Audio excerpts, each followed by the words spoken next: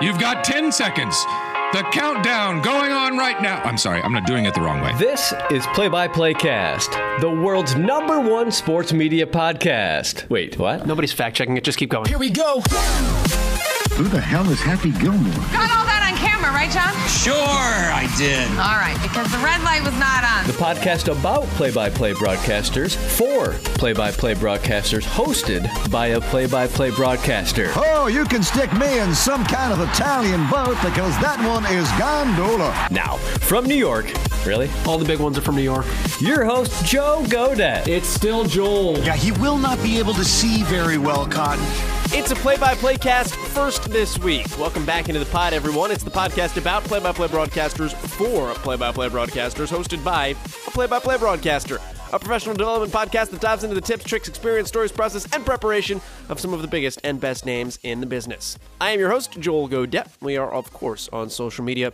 At PXPcast, I am at Joel Godet, and our guest today is Dave Tasca of ESPN. If you don't know the name Dave Tasca, you haven't seen him on camera, because for the first time here on Play by Play Cast, we have gone behind the camera. Thought it'd be cool to get the producer, director idea of what makes a broadcast tick, what makes a broadcast go, and what makes a good play-by-play broadcaster from a play-by-play standpoint, and from a producer's eyes, and from a team standpoint. So, really good conversation coming up here with Dave, who I've known for a really long time. We went back, we go back to when I was with the Buffalo Bisons as their number 3 broadcaster. Dave Tasca has been involved directing video boards and Bison's Vision, the internal television broadcasts, and just Bison's television broadcasts for a very long time. And then for the last 15 years has been at ESPN, where he is also involved in their school production department, so to speak. So he is one of the...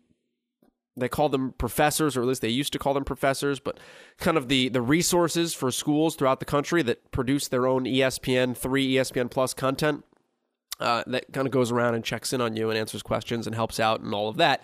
And one of his schools is Ball State. So Dave and I have worked together over the last couple of years as he has checked in on some Ball State broadcasts. So we'll get Dave's perspective on things, but this is a conversation we taped in person, because for the last week, Dave was actually my director as I was working Little League World Series softball regionals here just on the northeast side of Indianapolis. We had the Central Regional. It was really cool. Chance to work with ESPN, which was really cool. And then, going into it, I didn't really know what to expect. If you've never done Little League before, it's actually a really fun broadcast. It was a great week because you don't think about these are 11 and 12-year-olds. Like, this is the biggest deal in the world to them. To be on ESPN, even if it's just ESPN Plus. And I say that just from the standpoint of, like, you can't turn it on the TV. You've got to find it on the app. It's still on ESPN. There's no difference. It's still the platform. Logo is still there. One girl made a catch that was number 7 on SportsCenter. Top 10. So that's wild. I mean, think about that as an 11-year-old. The intimidating nature of, like, where you are. And there were certainly some nerves earlier in the week. But then it was just cool talking to the coaches who are so gracious with their time, and the players and the parents, because they're happy to talk. Like, they just want to talk about where they're from and tell the story of where they're from. And the kids all get a questionnaire from Little League, so they're filling it out. So we've got a ton of background information on them. If we don't talk to them at all, or that, give you some threads to pull on to further talk to some of them. And there's, like, such a fun innocence to it also. Everybody on their questionnaire was asked to tell us a joke, so I've got an arsenal of dad jokes that will go forever at this point. But it was just really cool. It was different than working in college athletics or professional athletics, where I love it, but you always, I don't always, but like, there are times you feel like you ask somebody for an interview and they do it because they have to, or because this is part of the job, or, this is part of the deal. Like, that's just, all right, we'll do the interviews. And even if they're good, bad, indifferent, whatever. At this level, Like, if you ask to talk to somebody, it's like the coolest thing ever. Like an 11-year-old, hey, tell me about the district tournament. Tell me about the state tournament. Like, okay. Hey, it says here that you're also a figure skater. How'd you get into that? That's kind of different than softball. Tell me about it. There's just an eagerness and a giddiness and an innocence to it that was a lot of fun. And then the pure joy in which they played the game was really fun. I will say, though, you have to have your head on a swivel.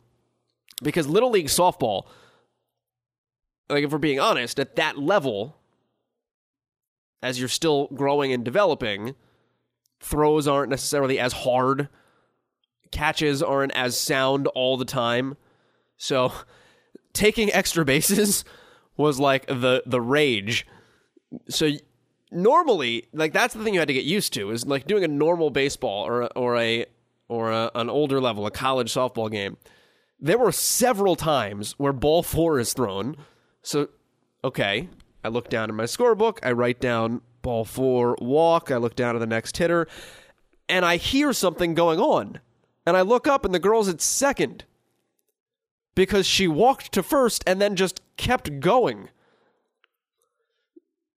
It's a 2-base walk. Like, I dare you to throw me out at second base. The aggression with which they ran on the bases was both A, really cool, but B, man, did you have to have your head on a swivel? Because you never knew when somebody was going to stop. It was very much the idea of, I'm going to be aggressive and I'm going to make you throw me out. I dare you to throw me out. And that was kind of cool. Also because that's how I play slow pitch softball, so it made me feel better about that I'm not the only one. So it was really cool. Really good week. And a lot of time to work with Dave Tasca this past week as well, and our entire phenomenal crew. So let's dive into it with Dave Tasca and talk about producing, directing, his views on what we do, and how we can all make a better broadcast together. Dave, you and I have known each other a very long time. Yep. I guess we have worked together technically because you've been to some Ball State games and like observed as we've done them. But this is the first time we've actually worked together here at Little League, so how'd it go? I thought things are going pretty well. We're on this new system. Picture yourself at home and picture yourself in front of a TV and picture yourself, instead of watching the game, picture yourself having 5 cameras in front of you and you can punch a monitor, a certain part of your TV screen, and that would actually take the camera that you have. So that's kind of the system I'm working with. So it's a new system. I've only worked with it twice, but it's a lot of fun because you literally touch the camera that you want, or you touch the replay that you want. So it's very intuitive. It's very logical. But, you know, I think at home, if you were watching it, you wouldn't know that we're using a system like this.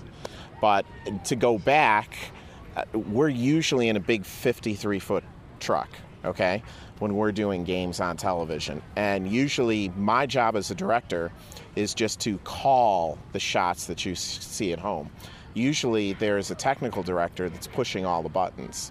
So the difference in this is that I'm actually not only calling the shots, I'm physically pushing the buttons, I guess you could say, that you see on the TV. So it's a little bit different, but things are going well. Makes it really easy to choose which, like, you know, okay, I want that, so that's button 3. Yeah, and the thing is, there isn't another, you know, the person sitting next to you, the TDs that we have are really, really good. But it's just like everything else. We're human. We're going to make some mistakes. So the only one you can blame on this show is yourself, because you're 2 people in 1 on this show. So if there's a mistake made, it's because you pushed the button wrong. It's not like anybody else. The play-by-play guy was horrible. No, the play-by-play guy is doing great. and the thing that's great, which I love about both our play-by-play guys on the show, is that they're highlighting the kids. I mean, this is all about the kids. For them to get this far, to this level, is a major, major accomplishment. And I've already heard parents come up to me and say not only how well they like how the announcers are talking about the kids and they're kind of playing up the family angle, which is good, but one thing that I think you should realize is they are really, really nervous. And they're really nervous because this is the first time they've ever been on ESPN. Yeah. You're a 12-year-old and you're on ESPN? That's kind of crazy, don't you think? Yeah, it was funny because I made that point when the one kid was like, the thing I'm most looking forward to is being on television. And, we take it for granted. Right. But for them, this is this is going to be somebody's Facebook picture. Oh, yeah, absolutely. They're going to use it even when they're seniors. I was on ESPN as an 11-year-old. Can you say that? Yeah. What's cool about your job from the standpoint of, do you enjoy... I think it's probably very easy to look at something like this and be like, I'm in Fishers, Indiana, doing the Little League World Series for a week, regional round. But what's cool about the mix-up of this versus going on the road and doing LSU, Alabama? Well, the great thing about this is the youth. You don't get to see this kind of enthusiasm because, like I said, they're not used to being on TV. And there's really a lot of camaraderie between all of the teammates. You talked about, how one teammate was making all the ribbons for everybody to put in their hair. The parents are very involved in it too. It's not like you don't get parents that go to college events. You do. But those parents, you're shooting 1,000 feet away from the field. These parents get to see it. They're right on top of it. Yeah. And you're a parent of a college kid. Yeah, you might see them after the game. But with these kids, they're going back to the hotel rooms. I mean, it's completely different. And that's kind of the one thing that's neat about this. Although the one thing that I will say is that I am a sports fanatic. So I love sports. I mean, I coached my daughter in Little League softball all the way from the time she was 5 to the time she was 18. So that's the one thing that I really love about this, because I know what these teams are going through. But to get to this level, none of my teams ever got to that level. This level is fabulous, so that's kind of a neat thing too. It's a wild thing is not that I was good, but none of my teams ever got that high, and these teams are their 8th consecutive year here. I'm like, what are you doing? What's in the water? But hey, great. Let's talk about you a little bit. What's your job? So I am a producer-director for ESPN. That's kind of half of my job. So let's dive into that. We talked about directing and choosing the shots you see on TV. I always compare what's the difference between a producer and a director. If you're on a cruise ship, the producer is actually the captain. So the producer plots out, and we have 2 great producers in Eric Posman and Greg Pike, and they plot out the show. They put together the format for the show. They're telling us when we're going to commercial break, what we're going to do when we come back from commercial break. They're deciding what replays we see. Me as the director, I'm the guy physically on the wheel. I'm the one steering the ship, okay? So I'm the one that if the captain says we're going to hit an iceberg, I got to make sure we avoid the iceberg. Okay, so it's my job to make sure that mistakes aren't made and that everything's going in the right direction. So I'm the one that's physically choosing what cameras you see and when you see them. I'm physically putting the graphics in and physically punching up the replays. The directors will run the producers will run the replays.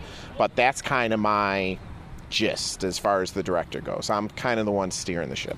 Why do you do it? How long? Well, when did you decide this is what I was going to do? No, this is a good story, and I'm glad you asked that. And this goes back, anybody who's listening and still in college, if you're at Ball State, internships are they're key.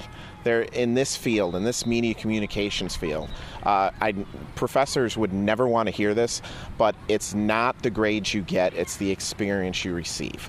Okay, so I went to a school that literally was a glorified high school. But why? The only reason why I went to it as a college was they offered 4 internships. So I knew that if I nailed the internships coming out of college, I'd have a job in the field. And that's exactly what happened. The Buffalo Bisons have the oldest AAA stadium. It is now 32 years old. But way back when I was only a junior, I was the first intern when that stadium was built, and they had a TV run out of the stadium, an in-house TV called Bison Vision. And I did mostly graphics that first year, but at the end of the first year, they put me in the director's chair. And when they put me in the director's chair, the lights shone from above, and I knew exactly that's what I would be doing the rest of my life. And pretty much the rest of my life, that has been what I've been doing. I've been very, very fortunate to be in this field for over 30 years and still being able to direct. Well, tell me about the light being shown. What clicked? What was the moment where you said, "Yep, this is it"? Well, baseball is my first love. I love all the sports I get to do, but baseball, softball included, because, it's the same sport. So that's my first love. So to be able to do AAA baseball was really neat to begin with. But then to really kind of see as the director, you're kind of the one in control. You're kind of the one shaping it. And, for directors, it's not just cutting. You're visually deciding what you see. So granted, you have to work with great camera people. Camera people make or break you as a director, because when you direct, you really want to choose the shots. You don't want to keep telling people, I want this, I want that. Plus, people don't want to hear that. Do you want everybody telling you what to do all the time? So I'm not really telling them more what to do. We have a meeting before the game so everybody knows what they're going to do. I'm more choosing the shots that they give me. So letting them be the artist, and then you hear your colors, go paint. Exactly. I'm the one that's painting the picture, but my picture won't be good if the colors they give me aren't good. Which is interesting from the standpoint of everyone in the crew, for lack of a better word, having their own responsibility. And from a play-by-play standpoint, I think often we get in the mindset, or you just don't know until you start doing television, what goes into everything. And it's not just what you say, it's what you talk about versus what is being shown, and how those things are married, and how you tell stories. And I can tell a story, but you guys have to show it too, and how that all works in concert. There's a lot more to that than meets the eye, isn't there? Well, that's the biggest point. My job as a director, when I first got in the field and first started working with ESPN, the late Dan Shoemaker, who started a lot of us on this path, and there's a bunch of us that work at ESPN that owe a lot to Dan. He just told me one thing that's really simple as a director. 95% of your job is really just showing the viewer what the announcer is talking about. So as long as I'm listening to you, and as long as I'm showing the picture that you're talking about, and not showing a fan in the stand when you're not talking about the fans, or vice versa, if I want to show a fans in the stands coming back from a break, then communicate with you and say, hey, we're going to show some fans coming back. And there we go. So as long as you're communicating, as long as we're on the same path, then it looks seamless at home, and it looks like everybody knows what they're doing. But the other thing about all of our crews is there's no one person that's more important than the other. You are only as strong as the weakest link in the chain, and everybody has to do their job for everything to go right. There was definitely a couple times today where I started saying a sentence. I was like, yep, should have hit them on talkback before I went down this road. So it's all exactly, yeah. From a producer's chair standpoint, okay, what makes a good play-by-play guy? Well, it's multiple things. First of all, you're describing the play.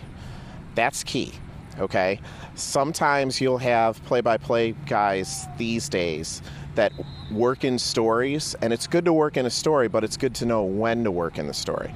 The main responsibility is still to tell the viewer what's going on. Now, in television, is it a little bit different? Yes, because the picture is directly in front of them. They can see what's going on. So another big thing for play-by-play guys to do in television is being able to make a seamless transition to incorporate your color analyst. Now, you don't have a color analyst, so you have to be both here at the Little League World Series. But even when you're solo, you still have to do both, because you tell a story with the way you call a game, but you describe the story and you tell the viewer why things happen in the way you analyze the game. Okay, so it might be today how the pitchers were really dominating. In our first game that I worked today, there was a pitcher with a rise ball that the first time through the lineup, nobody was laying off of it. So if you don't lay off of it, what's going to happen? You're going to strike out. And that's pretty much what happened to Illinois in Game 2 the first time through the lineup. But then the second time through the lineup, they adjusted, and they were hitting the ball better. They didn't hit enough to win, but they made the adjustment. So when you, as a play-by-play guy or a color analyst, see that adjustment being made, that's the things that the viewer sometimes doesn't know. So you need to tell the viewer, hey, look at what's going on here. And then we can support you, producer-wise, being able to show replays that say exactly what you just talked about. You know, if you're talking about a pitcher who's got a great changeup, we can show a replay of the pitcher with the changeup. You know, in our game today that we worked, we had some really good infield play. And we had good infield play by a second baseman who's a lefty, which rarely you ever see. So play-by-play did a great job of saying how rare that is. But then the analyst came through and saying that, you know, it's still very quick the way she's fielding the ball and getting the ball to first, even though she's literally throwing across her body to do so, which you normally don't see in the infield. What's the best way in your eyes for those two jobs, when they're different people, to work in concert and to be able to set the person up next to you? Are there methods that have worked more effectively, or not like pinpointing people or not using names, right, but people that do it more effectively and why they do it more effectively? Well, one of the things that I like to tell play-by-play people is that don't be afraid to ask questions, because chances are that question that you're asking the analyst is the same thing the viewer is wondering at home. And that's a great way to make a seamless transition. So if you're asking a question of the analyst has to answer the question. So it makes a very seamless transition in doing so. The analyst really has to know that when action is going on and a basket might be scored or a run might be scored, they can't talk.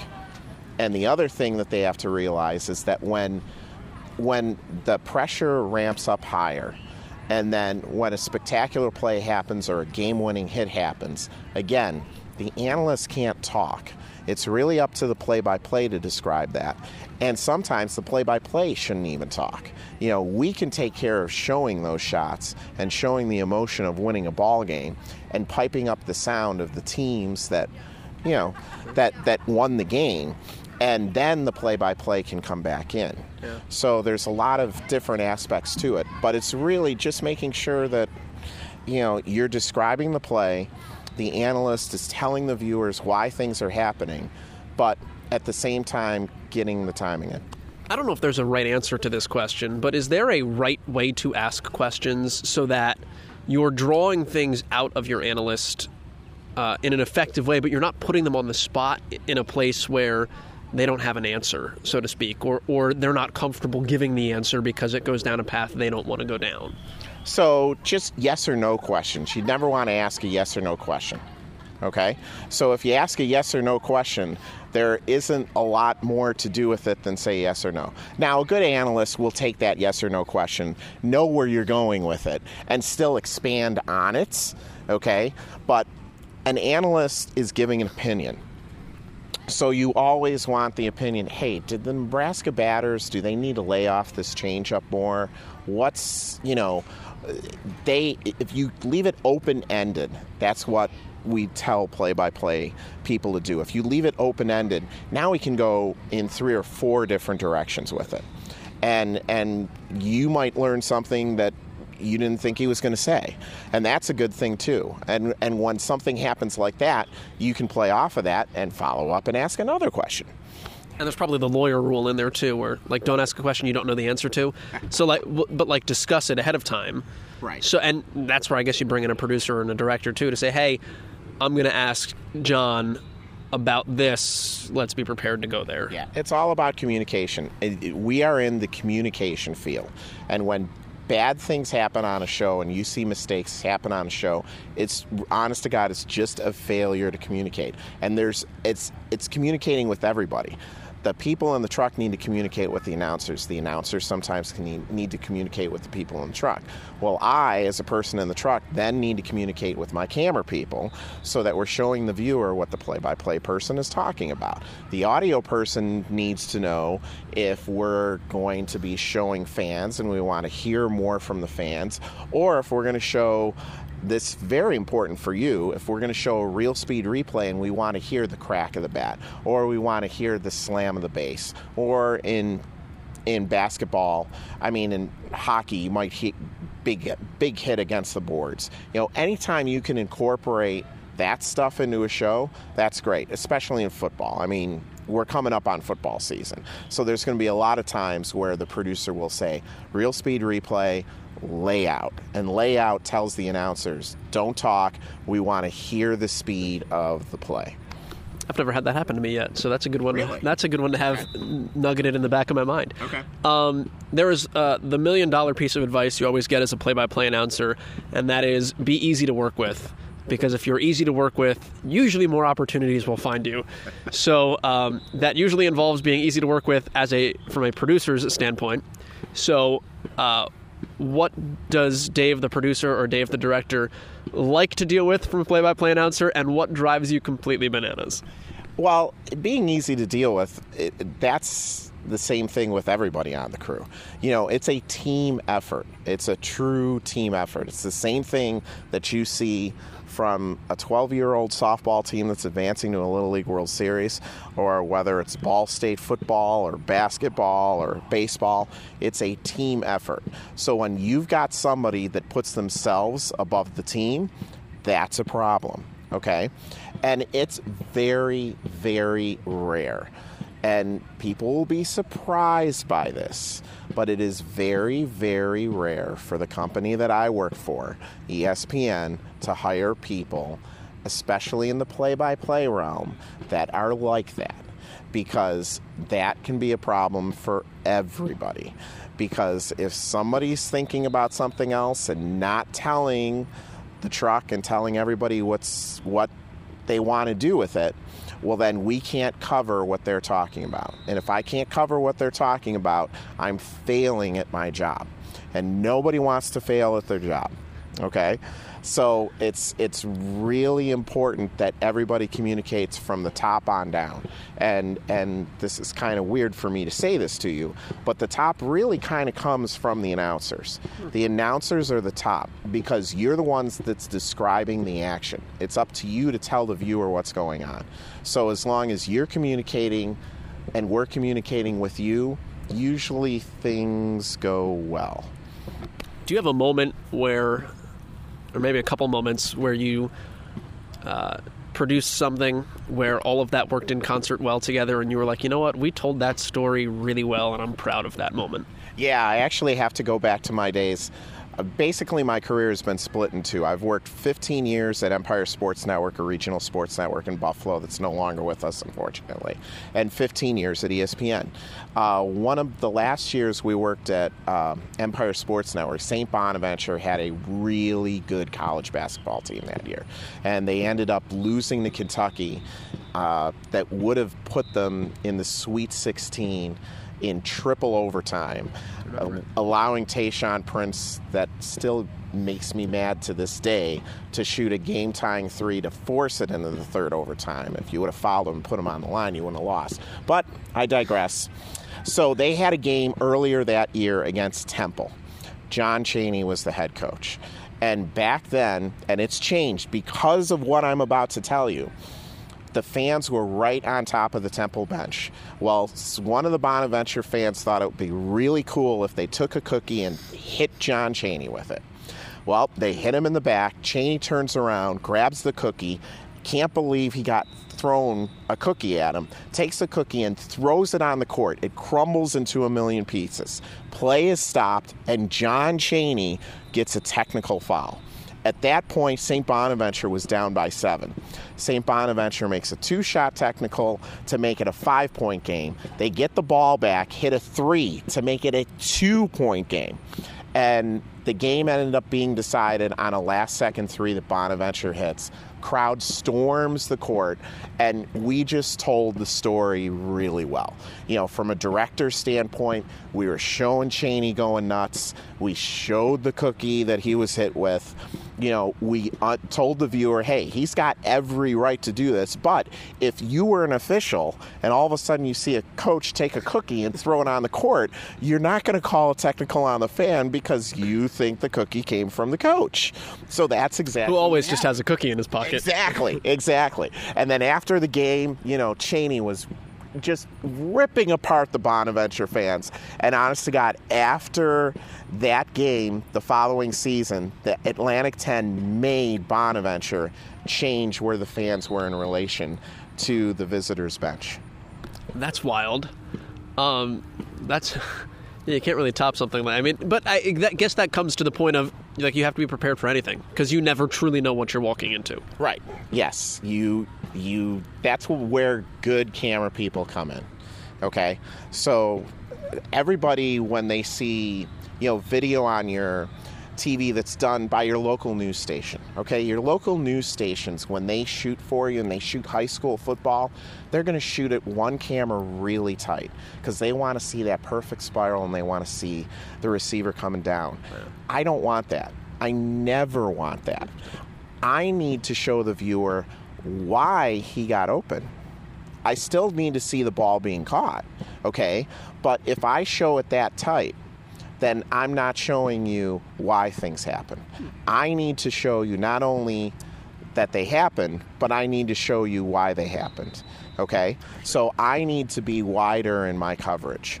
And as long as you're wider in your coverage, and the perfect example is that, and we tell everybody this, is that when you're covering basketball, once that ball hits half court, I want to see all 10 players.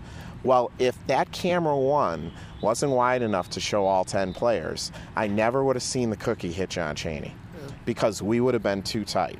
And that, just the tightness of how close that bench is to the playing surface allowed us to show that. So it's a matter of making sure you're seeing everything happen. Creativity.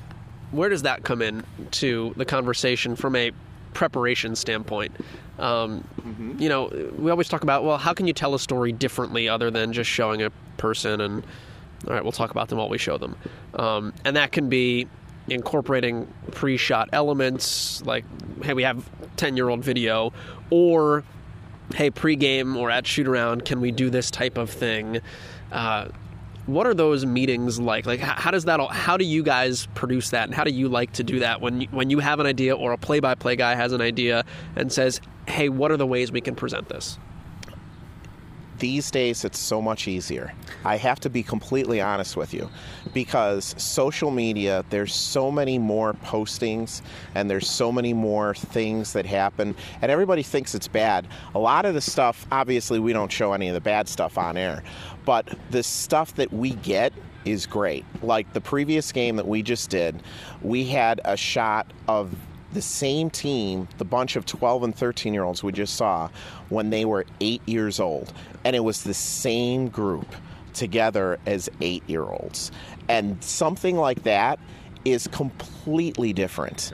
Now, could we have planned that? No, we never could have planned that. That happened 4 years ago. Who would ever known the team was here? But thanks to social media and thanks for the picture being posted, we are able to take that picture and then incorporate it. And that's being creative. You're trying to find out different ways to tell the story. And there's so many different ways to do it. But anytime that you can get input and you can kind of show where a team came from or where a player was, and now look at where they are, that's always a good thing. And creativity comes from everybody. It's a team effort. It comes from my camera people being different in the way they might shoot a warm-up shot. It comes from the play-by-play person that says, hey, I talked to the sports information director at this college, and he said, They have footage of them when they went on their Italy trip. Okay? Well, we want that footage, okay? We want to tell the story that maybe the reason why this team is going to be so good this coming basketball season is they spent the summer together as a team in a different country playing European teams. You know, anytime you get something like that, that's team bonding. It shows multiple things. It shows the team getting together, and because they had that experience, they're one step ahead of the team they played that didn't get together over the summer. Preparation for you in general is what? Like how do those conversations or any conversations play out from we're doing a game Saturday. At when and what conversations do you have with announcers or with anybody to try to get on the same page for that, assuming you've probably got a game on Tuesday also? Okay. You're always at least a week ahead as a producer, okay? So if you're producing a game the week before your game, that's when you're sending out your opening introductory letter to sports information directors. You're including all your play-by-play on it and your colors so they know who you are, okay? Because we know you're going to ask them for information too, but we're going to ask them to send you that information. And that's where, once you get that information, that's where going through your game notes really helps. You know, you'll see stories in there that you didn't know, and then you can follow up on those stories and maybe use some of those stories. But if you're not doing this a week in advance and you're literally pulling out your notes the day before, you have no time to build stuff. You have no time to be creative. You have no time maybe to get something extra that you wanted. And also, like we said, it goes back to communication. If you're communicating a week out and something happens, now they've got time to tell you about it. Now you have time to react to it. Yeah. Okay? The worst thing for a producer or director, play-by-play guy, sometimes you'll get injuries, and all of a sudden you're planning on doing this open and you're focusing on this person, and the SID comes up to you 15 minutes before the game and says, he's not going to play. Great. I had one of those this year. Yeah. But again, you talked about preparation. So when that happens, you've already known, okay, if I didn't want to talk about this person, I'm going to move to this person. Okay, so it might be, okay, instead of getting a warm-up shot or getting this fabulous graphic on him, I might have to show him live and just put in his stats for the year, okay? But because you have that in your head, when something happens like that, it's not panic time like, what are we going to do now? You know, you can already move to a plan B. And in this field, you better have a plan B, because plan A's don't happen 50% of the time. So what is the ultimate separator to you? You work with a lot of play-by-play guys. Okay. What makes the great ones great and the good ones good, and the guys that you just don't ever want to see again, guys that you don't ever want to see again? Actually, it all comes to me, sometimes, most of the time, less is more. Because I work a lot on a college level, and because on a college level, especially with college basketball and with college football too, we get some great games, and it really doesn't matter what conference it is. It does not matter. You have to let the game play out, okay? And you have to know not only how to describe a play, but when to let things go and let things breathe. And then after it happens, the right question to ask your analyst to get the analyst involved on why things happened, okay? The worst ones are actually the ones that talk the most, because they're not letting the game happen in front of them. They're forcing the action, and they're trying to get in all these stories on all these players. And as a listener and as a viewer at home, I'm paying more attention to what they're saying and what they're trying to say than what I'm seeing in front of me, and that should never be the case. And you're probably missing what they're saying anyway, because there's so much of it. Right, exactly. So it's a very hard thing to do for a play-by-play person and an analyst to know when to pick your spots. So it takes experience to get there. Believe me, every first play-by-play guy I ever worked with talked too much, and every first analyst I've ever had didn't talk enough. You know, that's the nature of the beast. But when you graduate to a higher level, you get the timing. And it's almost like music. You've got to find that rhythm. And when you find that rhythm, you know when to talk, you know when not to talk, you know when to let things go, you know when to really describe things hard. Is there a secret to the rhythm? No, it's letting the game play out in front of you. The beauty of sports is this. That's the reason why I still love it after 30 years. You have no clue what's going to happen. You might have a team that's 0-16 playing 16-0. But you know what? The 16-0 team just decided that day, do we really need to show up for this one? And the 0-16 team just had a really good day where everything was falling. And that's a story. And that 0-16 team beating the 16-0 team might be the first thing you see on SportsCenter tonight, just because it wasn't expected. With your call. Sports. Yeah. Right, exactly. I mean, that's the beauty of sports, is that when something happens big, you know, everybody's going to see it. Well, Dave, they drove up a truck, so we've got some background noise. Exactly. Thanks for doing this. I appreciate you sitting down and diving into your world and how you see that through your eyes a little bit. Thank you very much. Appreciate it. All right, that's Dave Tasca joining us here on PXPcast. We'll get back to the play-by-play side of things next week, so join us in 7 days. This is PXPcast. My name is Joel Gadet. Thanks for finding us here on iTunes, Stitcher, wherever you have downloaded this. Ratings and reviews, we certainly appreciate them. If you want to throw a couple of stars our way, that would be outstanding. We'll see you in 7 days. My name is Joel Gadet again, and we are out.